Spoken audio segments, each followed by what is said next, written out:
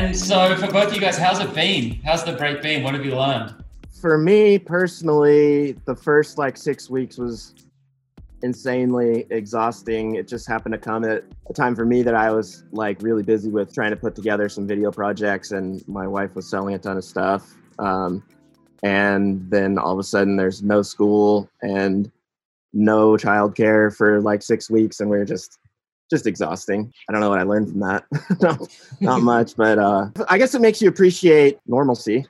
For me, it's been totally different. It's been great. I've been home. I've been just surfing. We've had amazing waves, and just being able to watch Bree grow. You having a kid? Yeah, mate. Oh, shit. Yeah. Congratulations. Thanks, mate. That's what happens when you get injured. Yeah. That's pretty epic. How far along is she? We've got 5 weeks to go. So. Oh, holy shit. Yeah. Wow. Yeah. That's cool, man. Stoked for you. Thanks, man. That's really cool. It was so funny.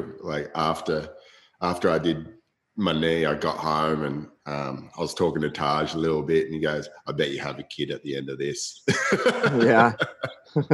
On the commercial side of this, boys, and when you look at how this pandemic has played out and how wide-reaching it's been, how's that impacted you guys both? I mean, nothing's really played out yet. I was thinking with Former at least that business was going to all but dry up, and somehow we've had a couple good months in a row somehow, which is odd. I don't really know what to say for that, but a lot of people have been telling me that business-wise on the other side of this could be very opportunistic for us, being a small brand that was able to weather this, where I know bigger brands are really struggling right now with business just suddenly shrinking so fast. And I guess I'm waiting to see how it pans out on the other side of this, which feels like it is not going to be soon.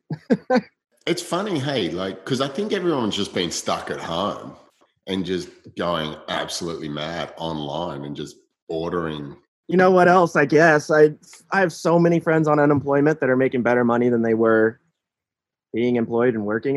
People are gonna have a really, really tough time going back to work after they're getting paid well right now by the government to do nothing. It's so easy to get on unemployment here, and so maybe there's just unemployment funds getting siphoned into Former. I guess all the surfboard brands are is all our business going to dry up? But the waves have been absolutely pumping, and everyone's just been surfing because they haven't been working, and they're getting this $1,500. They've just loaded up their whole boardroom. The guys that I talk to are like, we've never been busier. It's total nuts. I can see how hard goods, technical equipment won't be affected too hard. Everybody needs wetsuits. Everybody needs surfboards. People aren't going to quit surfing, but I'd imagine it's going to be a really tough time for apparel. With that, Dan, going back a few years when you made the decision to leave Quiksilver and start Former, do you look back at that now and just go, I'm so stoked I am where I am, rather than being in, I guess most of the brands that are out there have, cut people's salaries 50%, renegotiating contracts. Are you happy with the decision you made back then, or is it something that you're like, maybe I could have held on to some money for a little bit longer?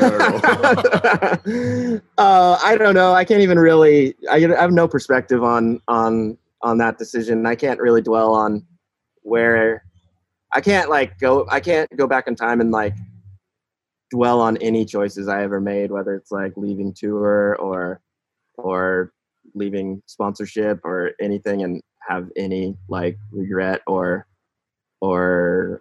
feel I should have done something else. I just know where I'm at right now and what's ahead of me. And I'm feeling pretty good about Former now, but financially I would have been in a lot better place, obviously, but that doesn't bother me. I don't know. I definitely should have milked my surf career a lot harder in a logical, realistic way. That it wasn't a very smart decision, but I'm here right now and that's what I did. And I'm just I don't know. Like I said, it's hard for me to regret, but if you think logically, it was a very poor decision. Yeah.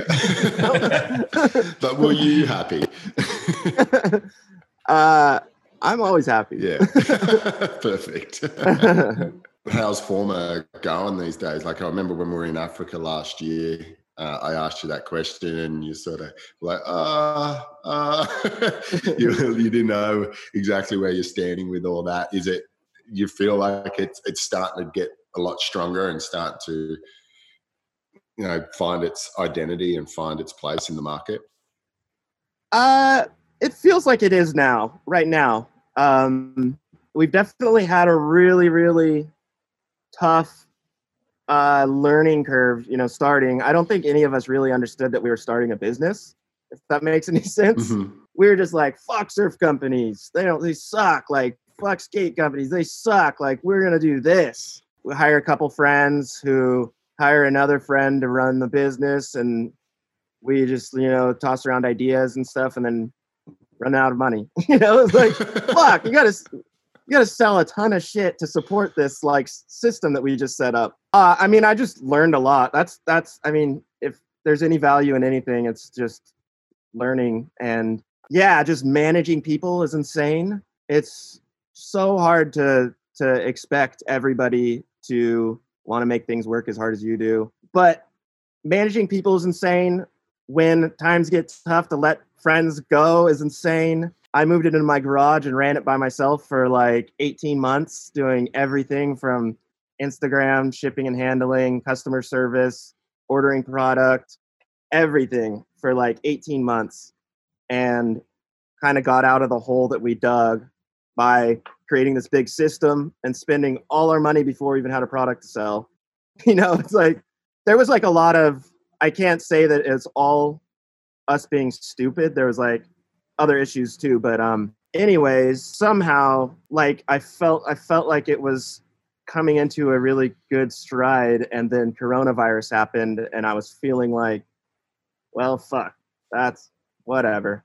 Like kind of. And then suddenly we're having like really good months and like business is like good. I don't know. It's changed. The way that it looks has changed a lot. When we first started, our friends that we hired kind of, I can't, no blame, but they feel that they used it as their art project more so than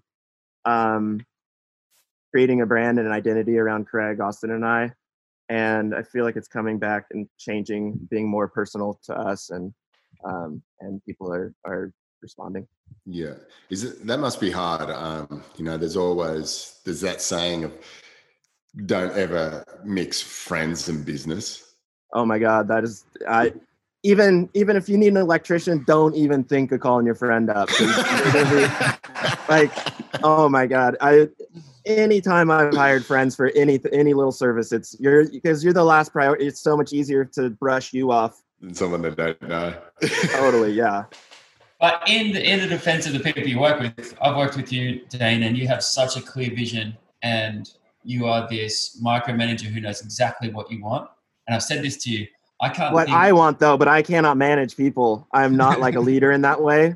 And we created this really weird bubble where it was like political, where everybody was like tiptoeing around each other and then talking behind each other's backs. Like it's just, and like it just turned into this like sort of just maelstrom of bad communication and then like ultimately like bad vibes between friends, like over t-shirt graphics. Over lettering. Yeah, it really truly did. No. But I guess taking it back to your garage, so you felt it was sort of withering on the vine and you had a lack of control. You brought it in. People would send you an email and say, hey, my package is in here, and you'd be writing back, your package will be arriving then. And then you sign a Dane and the kid's like, oh, sorry for saying fuck you, Forma. I wouldn't sign my name. That seems too like. Didn't you do it a couple times though? You wrote back. I did, and it felt really weird, so I just quit doing it. Right. Okay.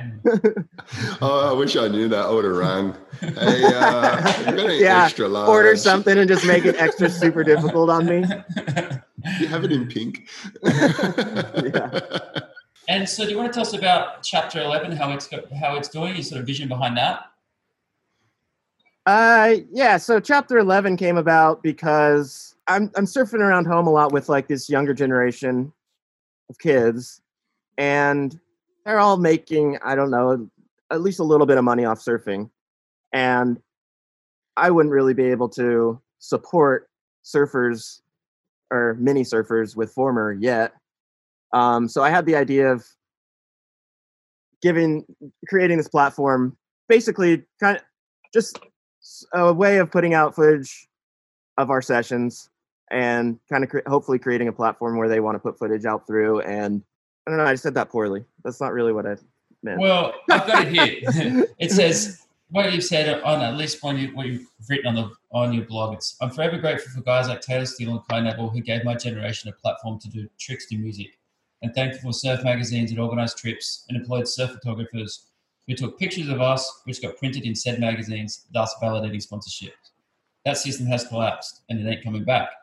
If Chapter 11 TV... Yes, I'm more eloquent in writing. It's so much easier. Yeah. Yeah. And if it has any small part in guiding the next generation of surfers in keeping it fun while providing a platform where magazines and video makers did for us, then for me it's a success.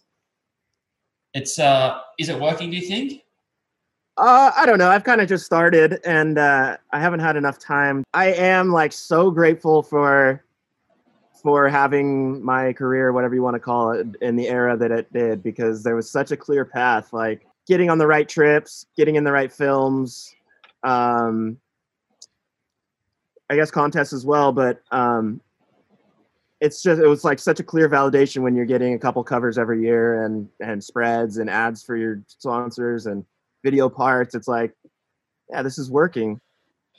Now I don't know I do not know what everybody needs a vlog, and I don't know where it's going. It seems like apparel brands won't be able to support surfers very much anymore, and everybody's gonna have to like commodify their YouTubes, and I don't know. There's just you have to find new ways of making a career now. I just miss that sort of path of, I don't know. I miss like our boat trip, Mick, when I was like 19, like that crew.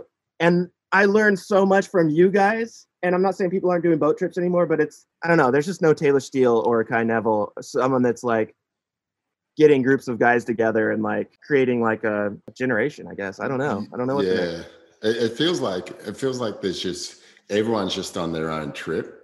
That was as you said, it was such a big thing to like, oh, I'm going on a Taylor Steele trip. You know, that was just like, yes, I made it. I look back at that boat trip that we did, and there was like Andy, Taylor, Shane, yourself. It was just like such an incredible group to be around. As you said, you learned so much just from being around these guys. And now it's sort of like people are putting stuff out there, but it just feels like they're just putting it out there. It's like, okay, I'm just going to put it out there because I've got all this footage. Do you feel like there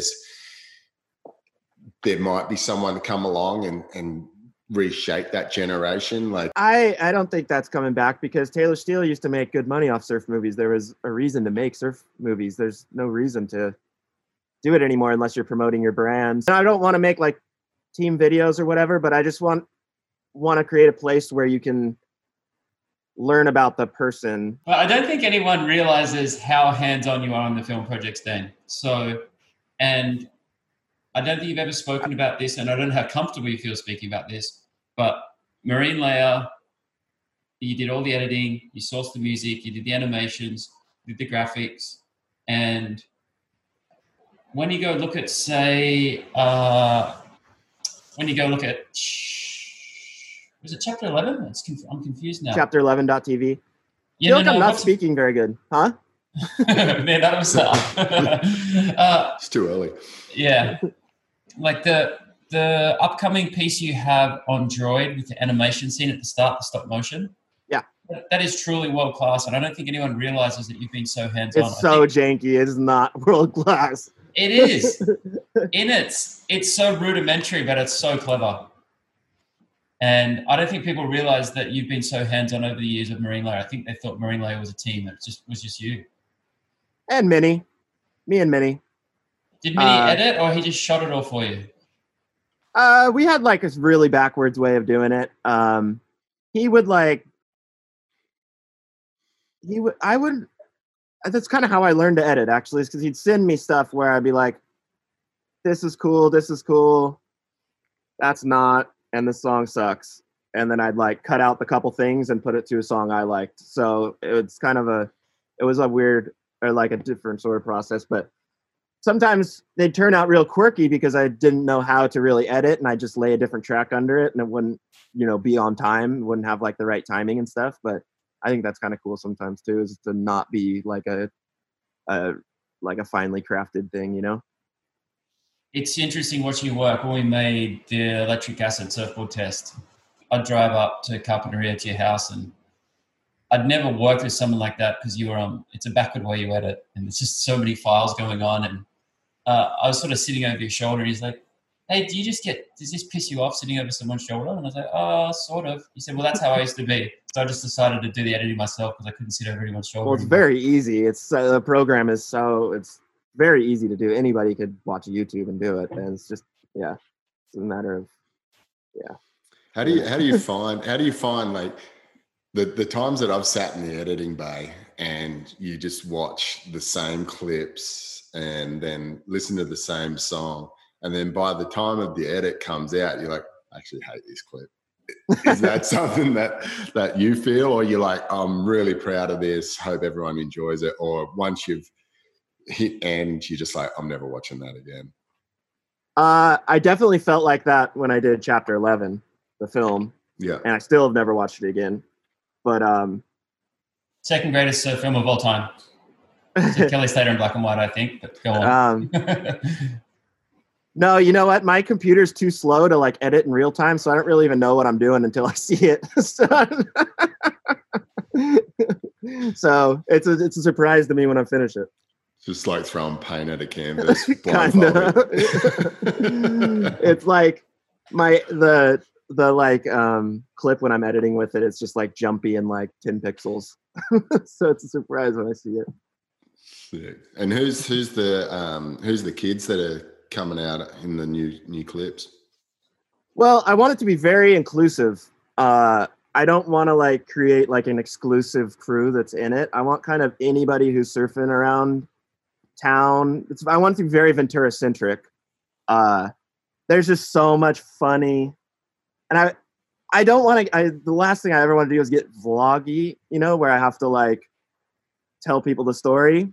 I want to like, imply the stories and the sort of characters. And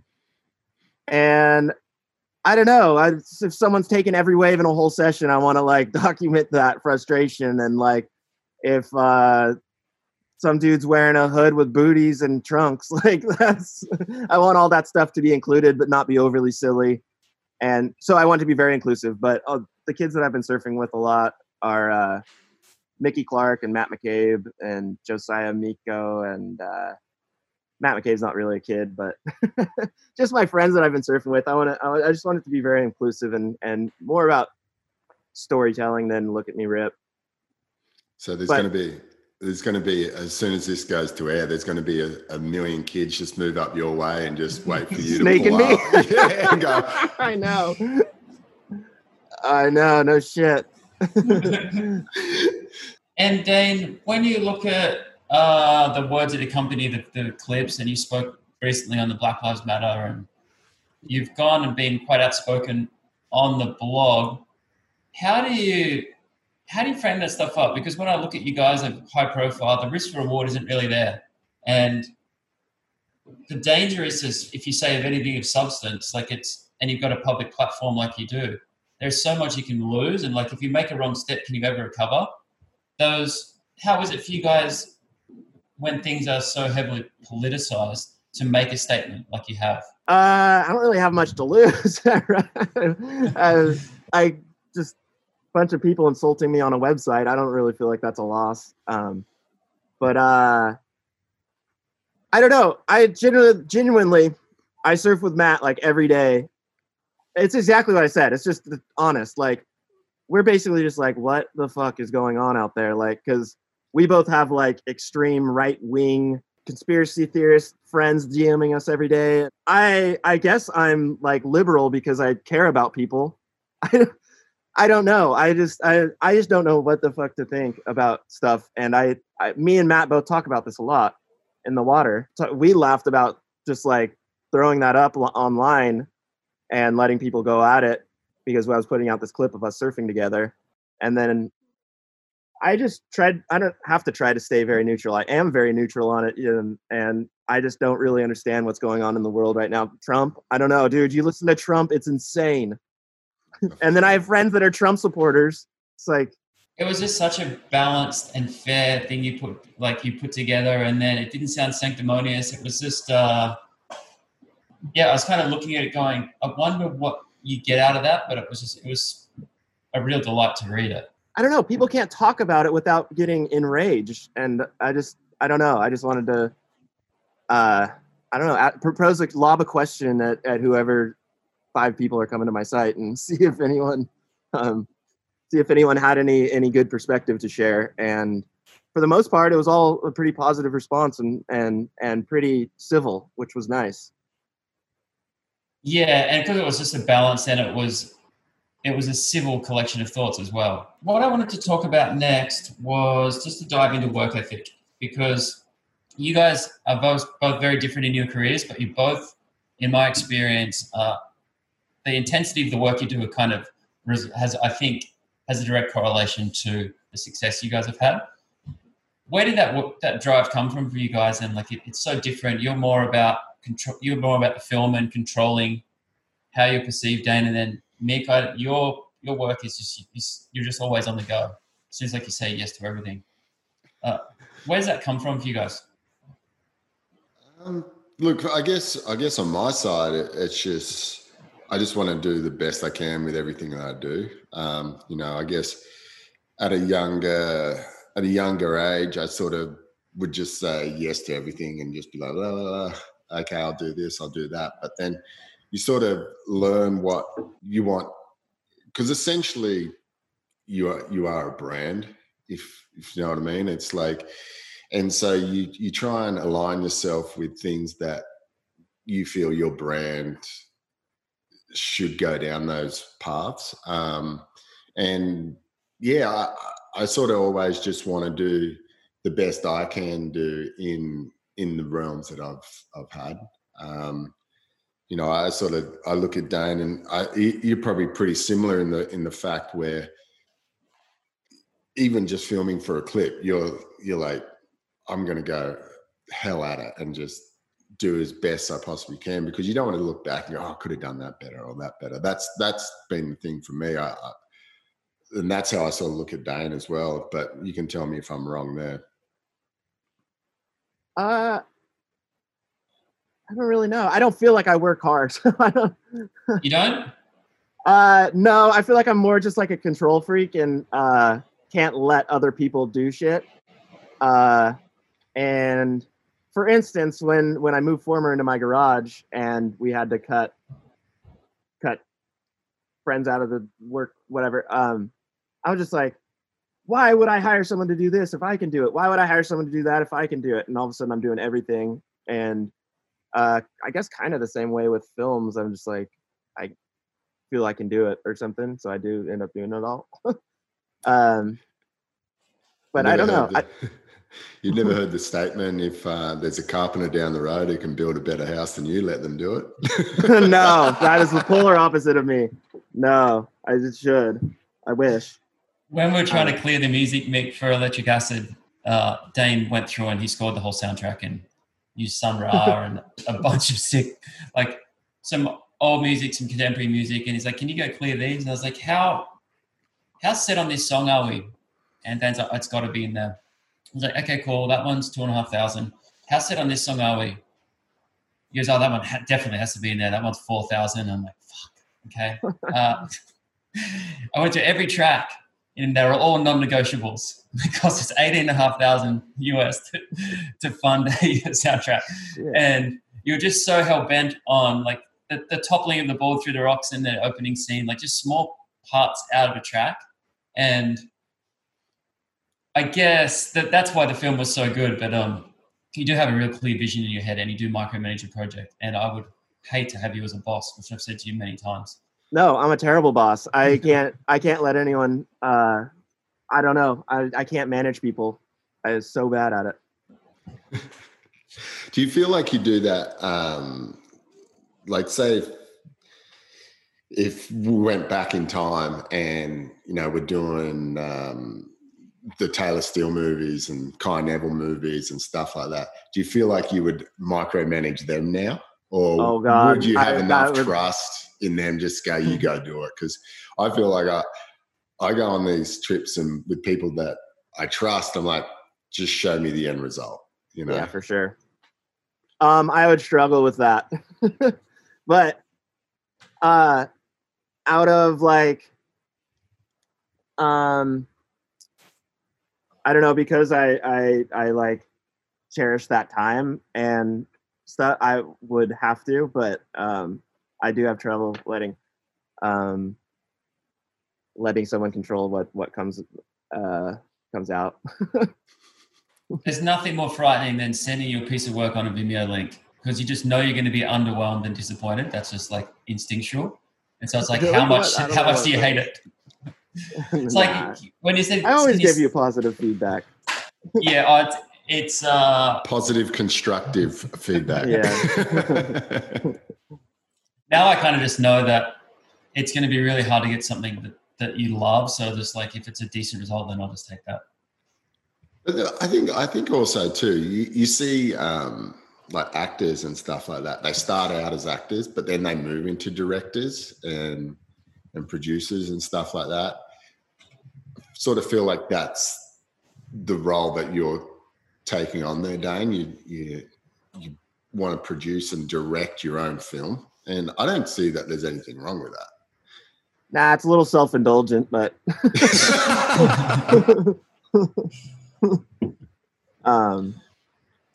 no, yeah, I don't know. Mick, what do you think? What do you think drove you so hard to? Because I'm like driven, but I don't know. I don't have a goal. I don't know why I'm driven to like do nothing. Yeah.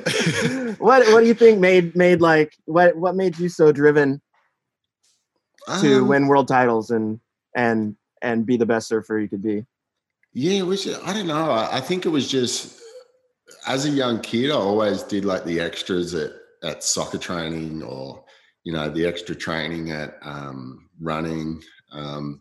And then it sort of got to a point where I would lay awake at night just thinking, oh, I could have done this better, or I could have done that better, or why didn't I try this when I was asked, or something like that. And it started to drive me a little mad.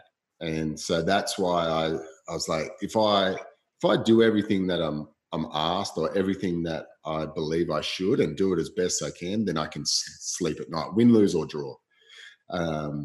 And so that was my focus was, and I've said this story many times, but I remember watching this one heat years ago, and I was hungover a little bit from like a couple of days before, and Was it Newcastle?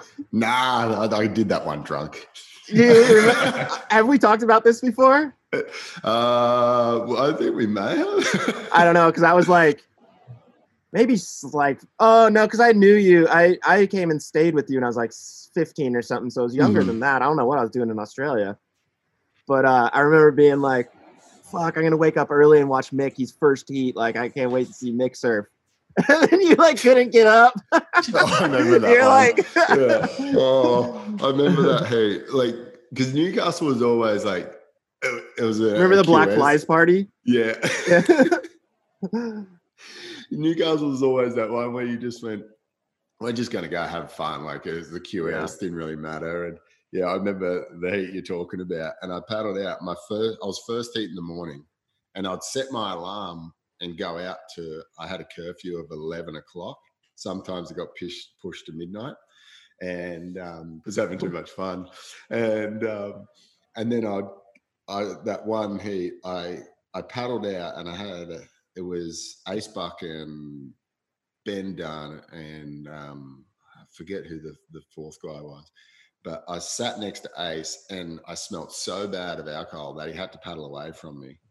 And then my first three waves, I couldn't even stand up. I just fell over the front of my board, and I was laughing at myself so much. And then all of a sudden this drive kicked in, and he's like, "You're an idiot. You're embarrassing yourself. You're this and that." And I was just like, I just had to put it together, and somehow put it together and caught 2 waves and snuck through the heat. But oh my God, I remember that heat. I was so drunk. My mates were laughing at me because they only just got home, and I was sitting on the balcony and just laughing the whole time, just going, "You're an idiot."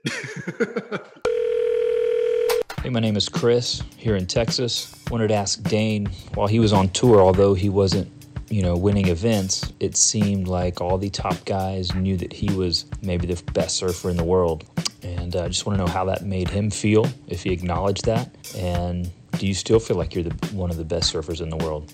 I don't know. It actually made me feel really weird. I didn't feel like that was... I have this thing of like looking at what other people are doing and thinking that what they're doing is better. They have it all figured out. And I've got a lot to learn or something like that. And I never made me feel awkward and strange. Never really believed that. And no, I'm not one of the best surfers in the world.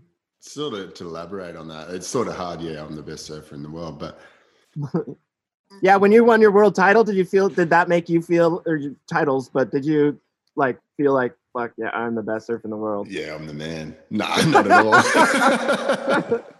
No, I always looked at it as I was the best competitive surfer in the world. I wasn't the guy putting out the mega highlight reels or anything like that.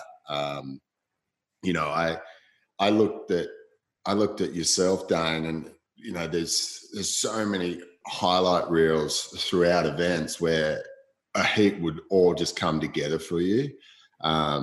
Probably my favorite event of watching you surf was at J-Bay that one year where I think you made the semis, but I still, like, even when I'm talking to kids and referencing good surfing, I always send these kids to the clips through that event, just because you're so on point. You had so much time and so much, just so much variation on a wave that many people don't. And right then and there, it's like no one's doing better surfing than that. You may have never won the contest, but no one was doing better surfing than that. So I think that's probably where people are sitting there going, well, that's what we mean when we're saying you're the best surfer in the world at those times. Like, well, that's really cool. I appreciate that. But it's weird because I never felt like I surfed J-Bay very good. I feel out of time at J-Bay. I can't figure out when to do a cutback, when to drive forward. I feel so like uncomfortable. Not uncomfortable, but not like in control of J-Bay when I surf it. But that's funny. But the thing is, I always took a lot of pride in going 100%. I didn't want to surf at 70% ever, like not to make a heat or anything. That was like my goal at events, kind of. Like win or lose, I just wanted to surf 100%, even if I didn't make a turn, like just like no holding back, kind of. I'm really hard on myself, taxing to like put that much pressure on yourself. Did you ever feel like you like come in from a heat and go, oh, I wish I only went 70% just so I could beat that guy? No. Or nah? Well, no. See, that's the thing. Is like you can go to sleep at night and go, yeah, that was my thing. Yeah, that's your thing. You owned it. Where I was the other thing. I was just like, why don't I just pull up a little bit here or push a little harder there? It was just so different. But it's funny even to think back to like NSSA, like amateur ones at I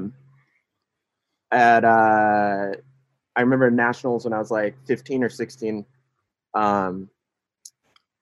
I like in the final did this, like, at the time for me, crazy air, and like almost made it, didn't quite make it, didn't get the score, but the photo, it looked like I kind of made it, and that made like a 2-page spread in like the write-up of the NSSA, and I was just like, fuck yeah, like that was worth it more than winning the contest. I don't know. You find that still with kids today too. Like you have a look at, there's a group of guys on tour. So there's Gabe, Idolo, Philippe, Julian, who, even though they're not in the same heat together, they're sitting there and they're competing in their own heats against each other to get that highlight reel.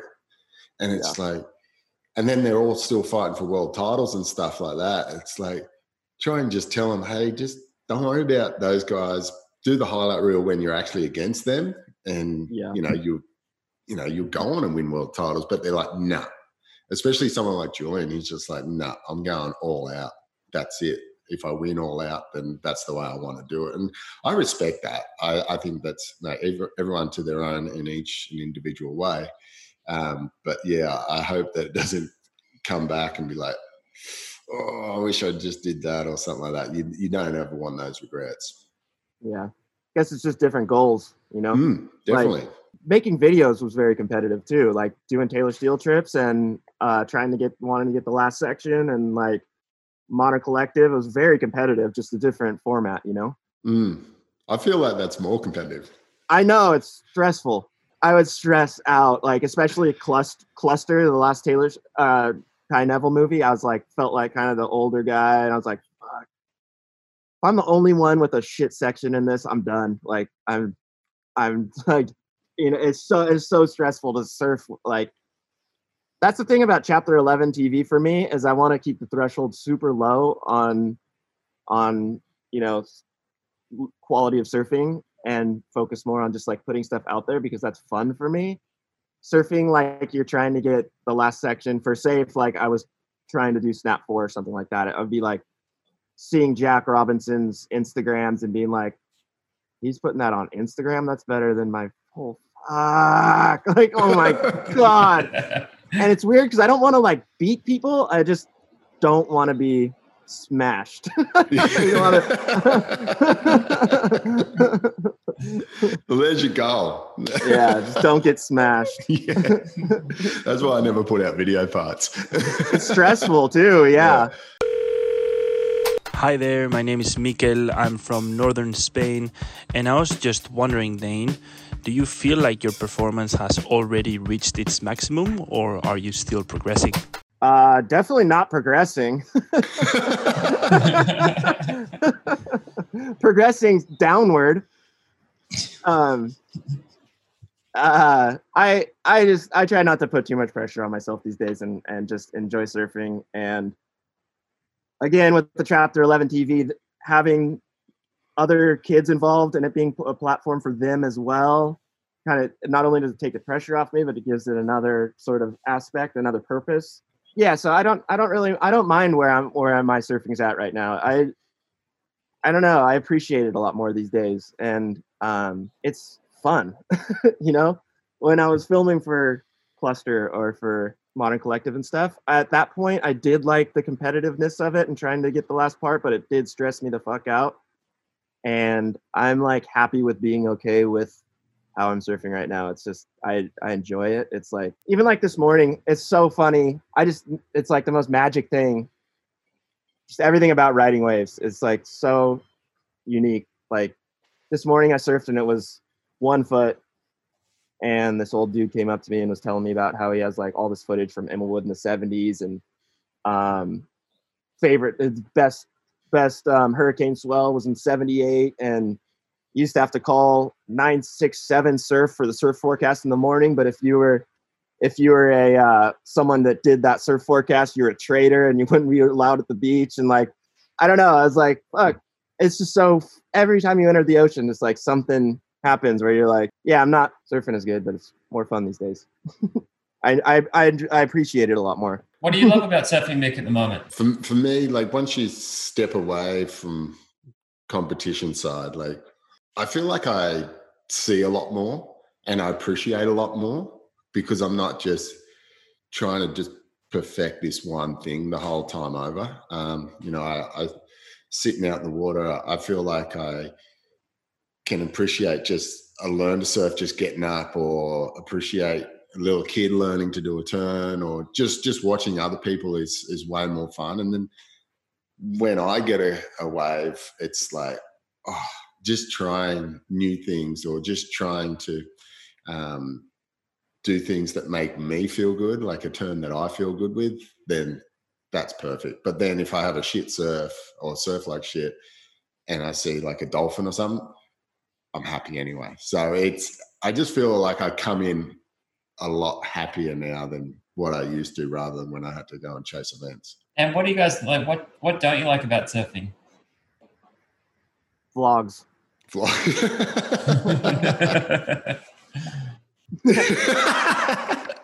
Just vlogs. That's it. I don't know. I don't want to talk shit on what anybody is doing, and if it makes them happy, that's cool. But it just, I don't know. Talk about self-indulgent and like, I don't know, it's just weird. I mean, that's not just surfing. That's not just surfing, though. You know. What I will say on that is, and it's not my cup of tea, but I am so impressed. Some people do it very well. So. Yes. Jamie O'Brien creates 2 films a week, and like the work ethic that he must have to deliver those 2 projects a week on time, to try to come up with a new 2 storylines a week, is so impressive. I'm so impressed by that. Like it's he just doesn't stop, and to try to deliver 2 deadlines a week, you know what it's like to make a film, Dane. Oh, I know, it's insane.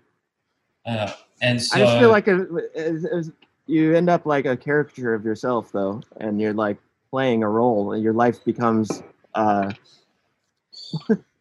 don't know, it's reality, but it's not like you know. Yeah, people expect you to be that hyped all the time. I remember Midget Magic saying that, you know, when the Mad Hooey's bringing out, he's doing shoeies, and they just put. You gotta be a Mad Hooey every single goddamn day. Yeah, and it's like 7:00 in the morning. These guys are drinking still, and they're like, "Do a shoey," and he's like, "Fuck, I just want to go surf." And they do a shoey, and you're like, "Fuck." That's funny. Mick, I have a question for you. How did you handle like retirement? Like, because you went from competing at the top level, chasing world titles, and then it's done. Like, that must have been really weird. Yeah, it was and it wasn't. It was, I guess I sort of had the half year in 2016 where I only just did a few events. And the first half of that was really weird. Like, I would be sitting on the couch going, I've got to go do something. I've got to do something. I've got to get ready for the next event. And then I'm like, I'm not even in the next event. So what are you doing? So it was slowly just transitioning to let myself, okay, it's okay to take some time out and this and that. But I sort of found myself just annoying my sponsors, filmers or photographers, like, let's go do something.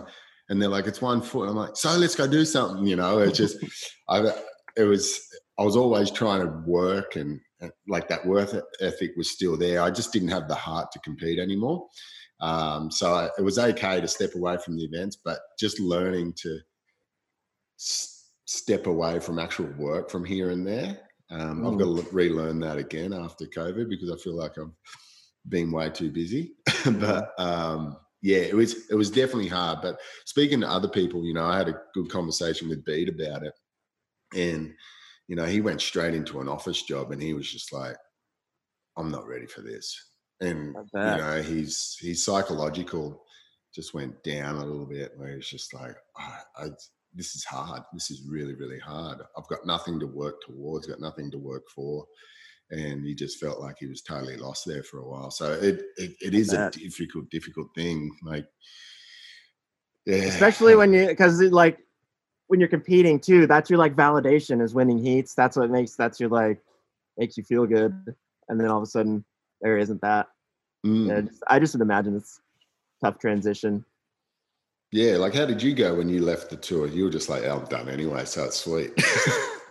I mean, I was already like applying most of my focus to surf films, and I just went focused really hard on trying to do the best surfing I'd ever done. And for Dear Suburbia, that was like my goal was to like do better surfing in that than I had ever done in a contest, just to like prove that to myself or whatever that that's the right path or something. I don't know, something like that. Well, you did that. I think the big opportunity will be with Chapter 11, Dane. I think the fact that we think everything should be free, and I don't think free is necessarily gets you the best quality. And I think if you made a surf film which was equivalent of Dear Suburbia or a Taylor Steele film, the contemporary version of that, and it was $30 or $40, I think no one would have any problem paying for that. And there's 10,000 Man, people I do paying not. $30, $40. Oh, yeah, I'd like to think people would pay for stuff, but I don't know. I absolutely know they would. What's the go now? Like you sort of have that, like I sit there and pay for USC fights, or you sit there and you like, I would pay to watch the tour, but then also too, I would pay $30 like we did when we were kids to get the latest, greatest film ever. Like, is that? But if you're the only one that, oh, sorry. You're right. Yeah. Oh, if you're the only one that's charging $30, they'll just go elsewhere though. Like, you know, everyone else just puts their content out free. I don't know. I'd like to think that.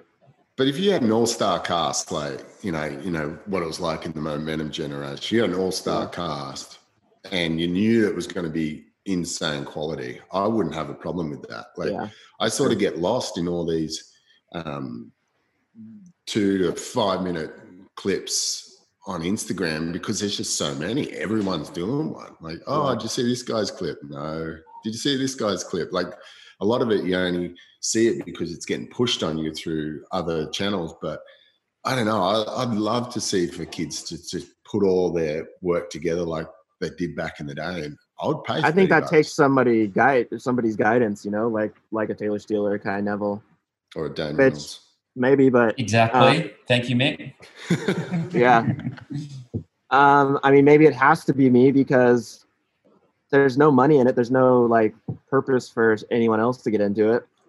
But we've got to these vanity metrics. Oh, I had 1 million views, had 1.5 million views. If you want anything if you want massive views, it's really easy to do. Like it's easy to game the system, but it means you dumb it down. Well, why don't you just go and go, okay, 10,000 people buy it. That's a good result. And then you've got 10,000 people, $30, there's 300 grand. That's enough for you to invest in a project, buy the music, make what you want to make. This thing about chasing these stupid numbers, because there's just these, oh, I had 2 million views. It doesn't mean anything. And I think that will be the future. So, but it needs to be a culture shifter like yourself. It can't be someone, I don't think, from left field, because they need that credibility that people trust. And they want to feel like they're in some exclusive club. It'd be great to bring that back. Like, as we were kids watching, you'd wear the tape out in the VCR just because you rewind to your favorite section, or you knew exactly what second it was on, you know? Yeah. This is Peter from Colorado, USA. Mick, do you remember when and where you first heard about Dane Reynolds? What was he known for back then? And when was it, if you can remember? Yeah, I remember. Probably when I showed up at your house. No, it wasn't. It was before that. It was Huntington Beach, and you were in the Pro Junior there. I was in the QS, and I went down and watched the heat, and I think you made the final, and you got fourth, and you were tiny back then too. You were just like this little dude with big buck teeth. And I just saw you run out. I think you might have been in the final with Parker or something, and never heard of you before. And then you go out and you did this wild, big foam climb, backhand floater where the thing was so wild. I was like, wow, this kid has got something. And then foam climb. Yeah. Foam climbs are sick though. They're underrated for sure. Yeah. But it was like, you know, those ones where you jump up on the falling lip and go like that. It was nuts. And I was just like, and that was I think it was one of the first heats before the final. And I went down and I remember watching your heats over and over again. I was like, I want to see more of this kid. And so yeah, I was watching you at Huntington, and you're only, I think you're maybe 14 or you're really young. I was like, yeah, I'm into this kid. And then next time I saw you was, when you rocked up on my doorstep and come and stay. Oh, you got to tell this story. Yeah, well, I got this phone call because we were both sponsored by Rip Curl and Reef at the time. And I got this phone call from the reef team manager at the time. He's like, "Hey, can you go pick up this kid from Burleigh?" I'm like, "Yeah, no worries." And he's like, "We're going to go down to Angourie and do a trip." And I'm like, "Yeah, no worries. I can bring him down." And went and picked him up, and it was Dane. And I was like, "Oh, cool." And drove down. We hung out for a week. And I think me and Lowy might have been bad influences at the time. But I think you were only 16. But that was like when I think Kelly had just put out the thing of doing the rodeo clown and that, and Dane was doing those, and we're just like, whoa, this kid is next level. And so that's sort of where the relationship started back then. What else happened? I don't know. I remember you going really fast in your car. Yeah, that's where I had the black. picking up some PhDs and then going like 90 down like a little road, and yeah. Yeah, back when fast cars were a thing. Hello, I'm Giulio Caprara and I'm from Rome. I would like to know from both, from Mick and from Dane, which is the gnarliest spot they ever served or the gnarliest session they ever had. I remember one where it wasn't like, we sort of were onlookers, I think, Dane, but we're in Indo at the Hull on that boat trip, and Shane and Andy were filming for a campaign, and Shane and Andy just went to this whole new level of like psychopathic, seeing what they could do. And at the Hull, it's like tube at the start, and then it goes pretty much bone dry at the end. And Shane did a snap on the end section, and Andy looked over and just goes, "Did you just do a Rio on the end section?" And he's like, yeah. And then his brain just ticked, and he didn't really care. Like, he was going so gnarly at the start of the wave, but then as soon as he got to the dry section at the end, he's like, "I've got to do a better snap than Shane on the end." And we were just sitting there going, I'm just happy getting barreled and doing a cutback. And those two just went absolutely loony, just trying to kill each other on these end sections. That was probably one of the gnarliest sessions that we've actually been together, for me anyway. The intensity definitely.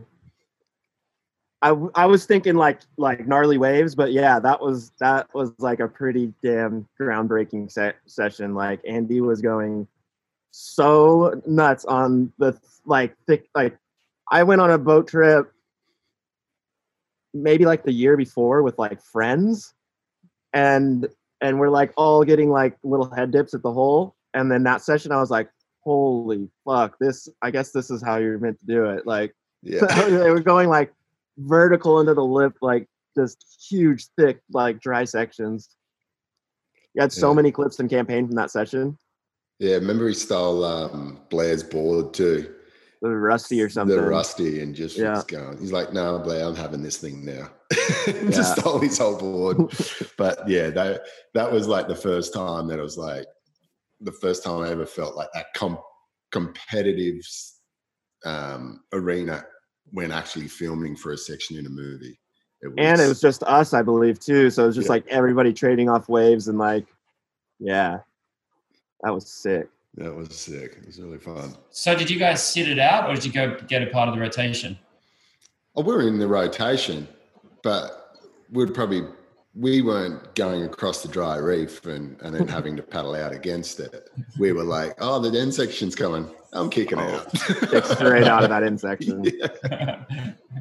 I went back there a few years later, and I was like, was revisiting that session, and I was like, oh, I'm going to smash this end section like Andy did. And then I got there and I'm like, no, I'm out of here still.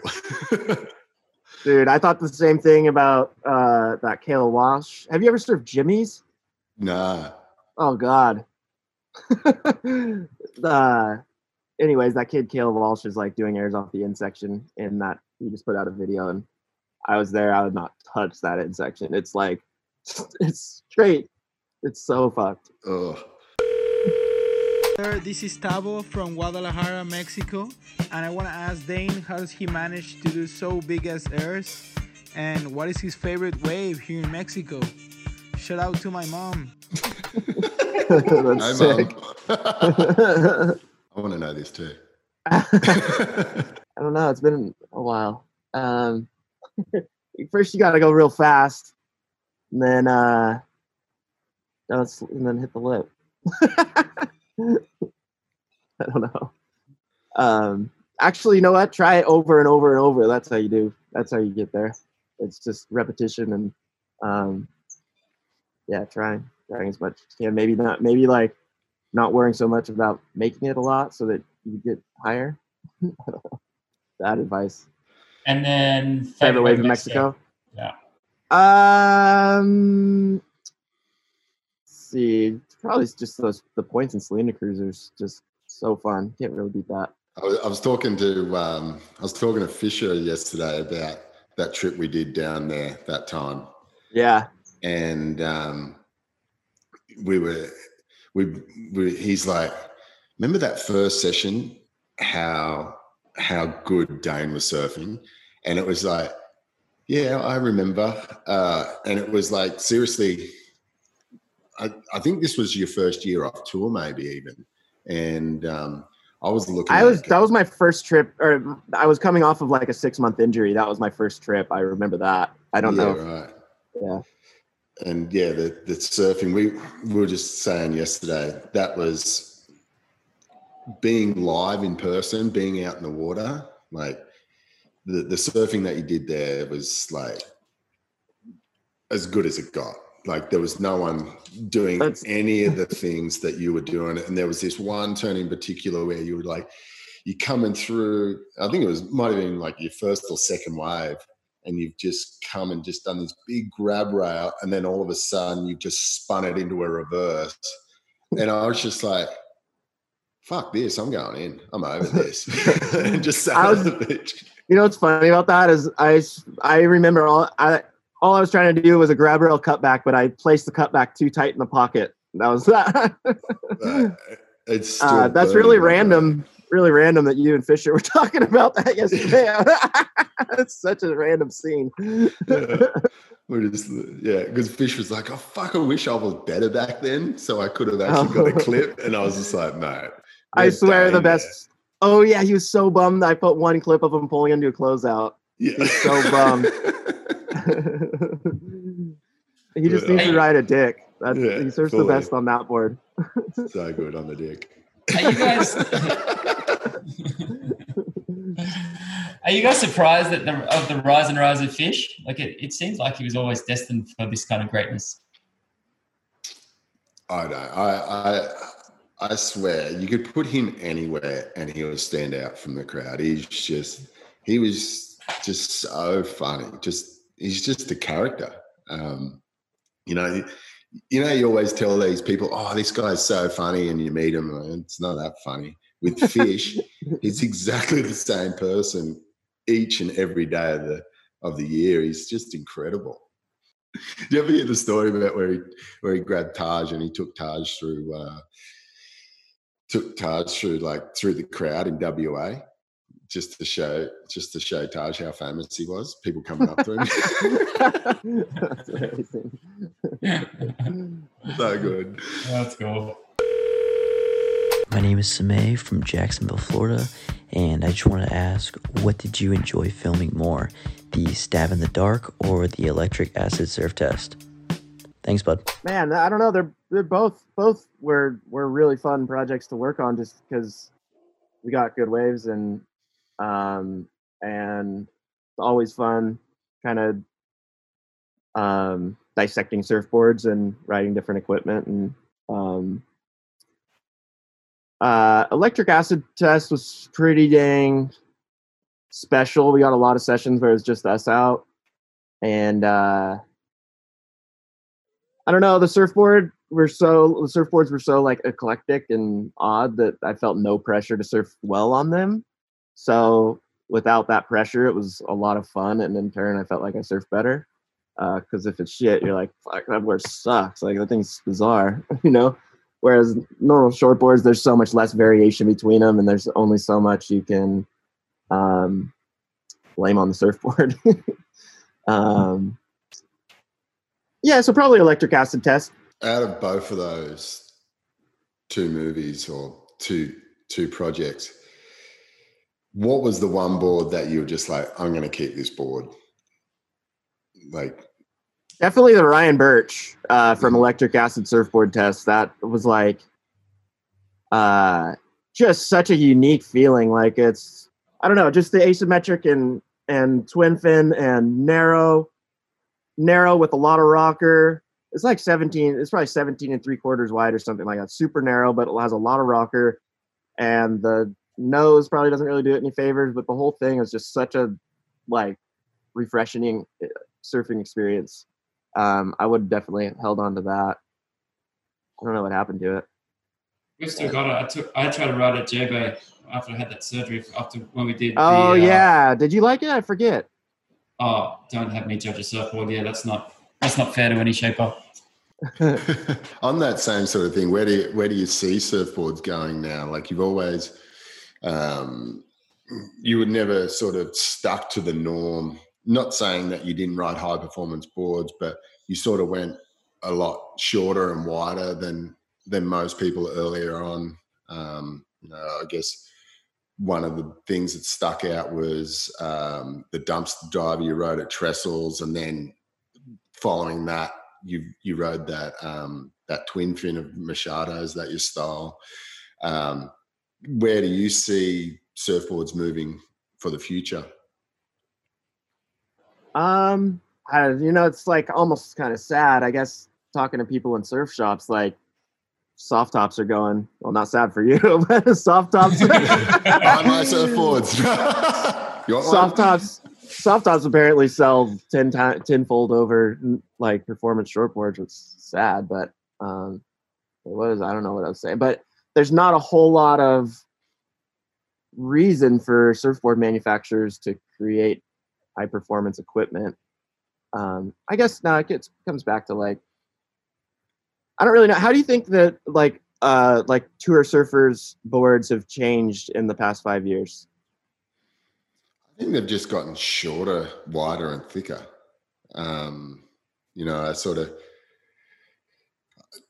guess with people like John riding, he doesn't ride anything over a 6.6 out huge pipeline, where back in the day you're riding 7.6s and stuff like that. I think that's all come. But yeah, it's sort of a weird one. I'd like to see, I guess when I first got onto it, guys were riding minimum 6.1 and, just over 18 wide. Yeah. There's a kid at home at the moment. His name's Ben Webb, and he's been making those type of surfboards around here, and he's been absolutely ripping on them. And there's a bunch of kids that are jumping on them, and they're all absolutely loving them. And it's just so nice to see the different lines of a longer board. That could be a way, but I still think I wouldn't want to see them go any shorter than what they are now. I still feel like there's a minimum length. I think some people ride way too short, and it just doesn't look right. I guess the reason I asked that is because I remember probably more than 5 years ago now, but I remember Jordy telling someone that he thought boards were as good as they were going to get, that there was like no room for evolution and like the high performance shortboard. And I was curious. I don't really even know what guys are riding on tour anymore. But I was curious how much they've evolved. I guess it's noticeable, shorter, a little thicker. I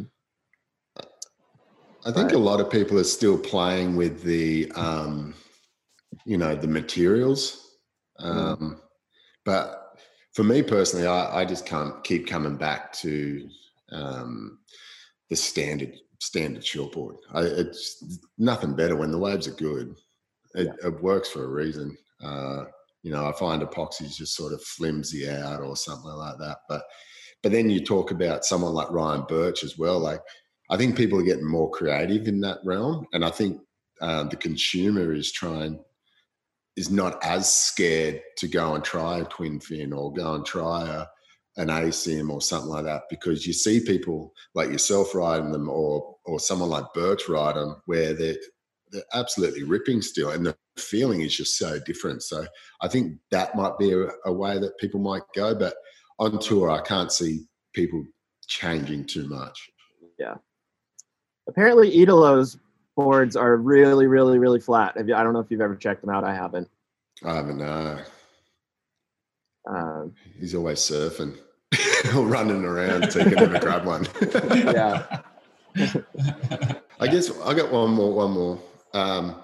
Say for kids, like obviously the tour was there that it should come back anyway, but there's a pathway for kids to make it on tour. But is there any advice out there on how to be like one of the top free surfers in the world? Like, what would you like to see their cameramen do? Or, because there are a lot of kids going out there and doing these movies. Like, is it more scenic, or is it just funny shit, or, the type of surfing they're doing?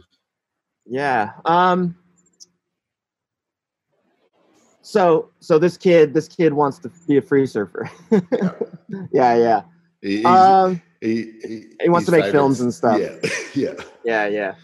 See, I guess that comes right back to like when I was growing up, there was a clear path to do that by aligning yourself with Taylor Steele. There was also a lot of others though. There's Josh Williams. There was Taylor Steele. There was like people that were putting together trips that were paid for by magazines, and there's this like clear path of getting into that free surfing realm if you're surfing good. And right now I don't really know what you would do. It's also as accessible as ever. You can just put your own YouTubes up. I don't really know how you gain traction doing that either though, like just throwing out videos, unless you're doing insane surfing. Unless you're doing the most insane surfing in the world, you have to figure out a way to tell your story uniquely. And if you're silly, if you feel like being silly on camera and doing pranks and stuff, that might work for you. It's got to be genuine, whatever you do. You can't try to develop a persona, or can't be anything other than yourself, because that sounds so cliche and broad, like it's such a broad statement.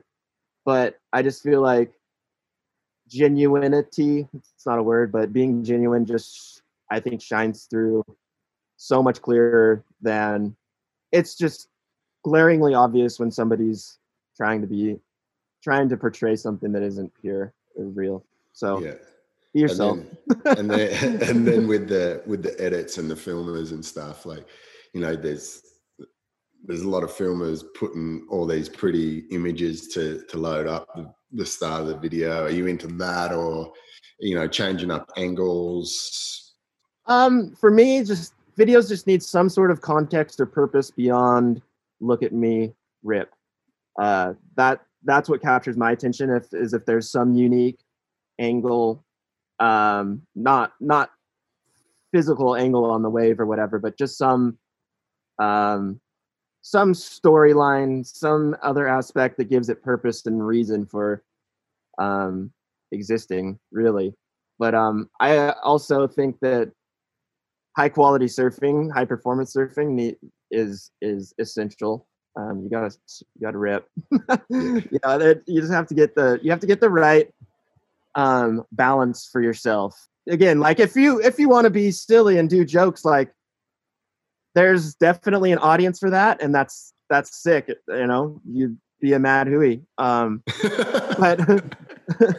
I don't know. Essentially, don't try too hard. Yeah. Essentially, you want to be taken on a journey, but you want to feel like it's real.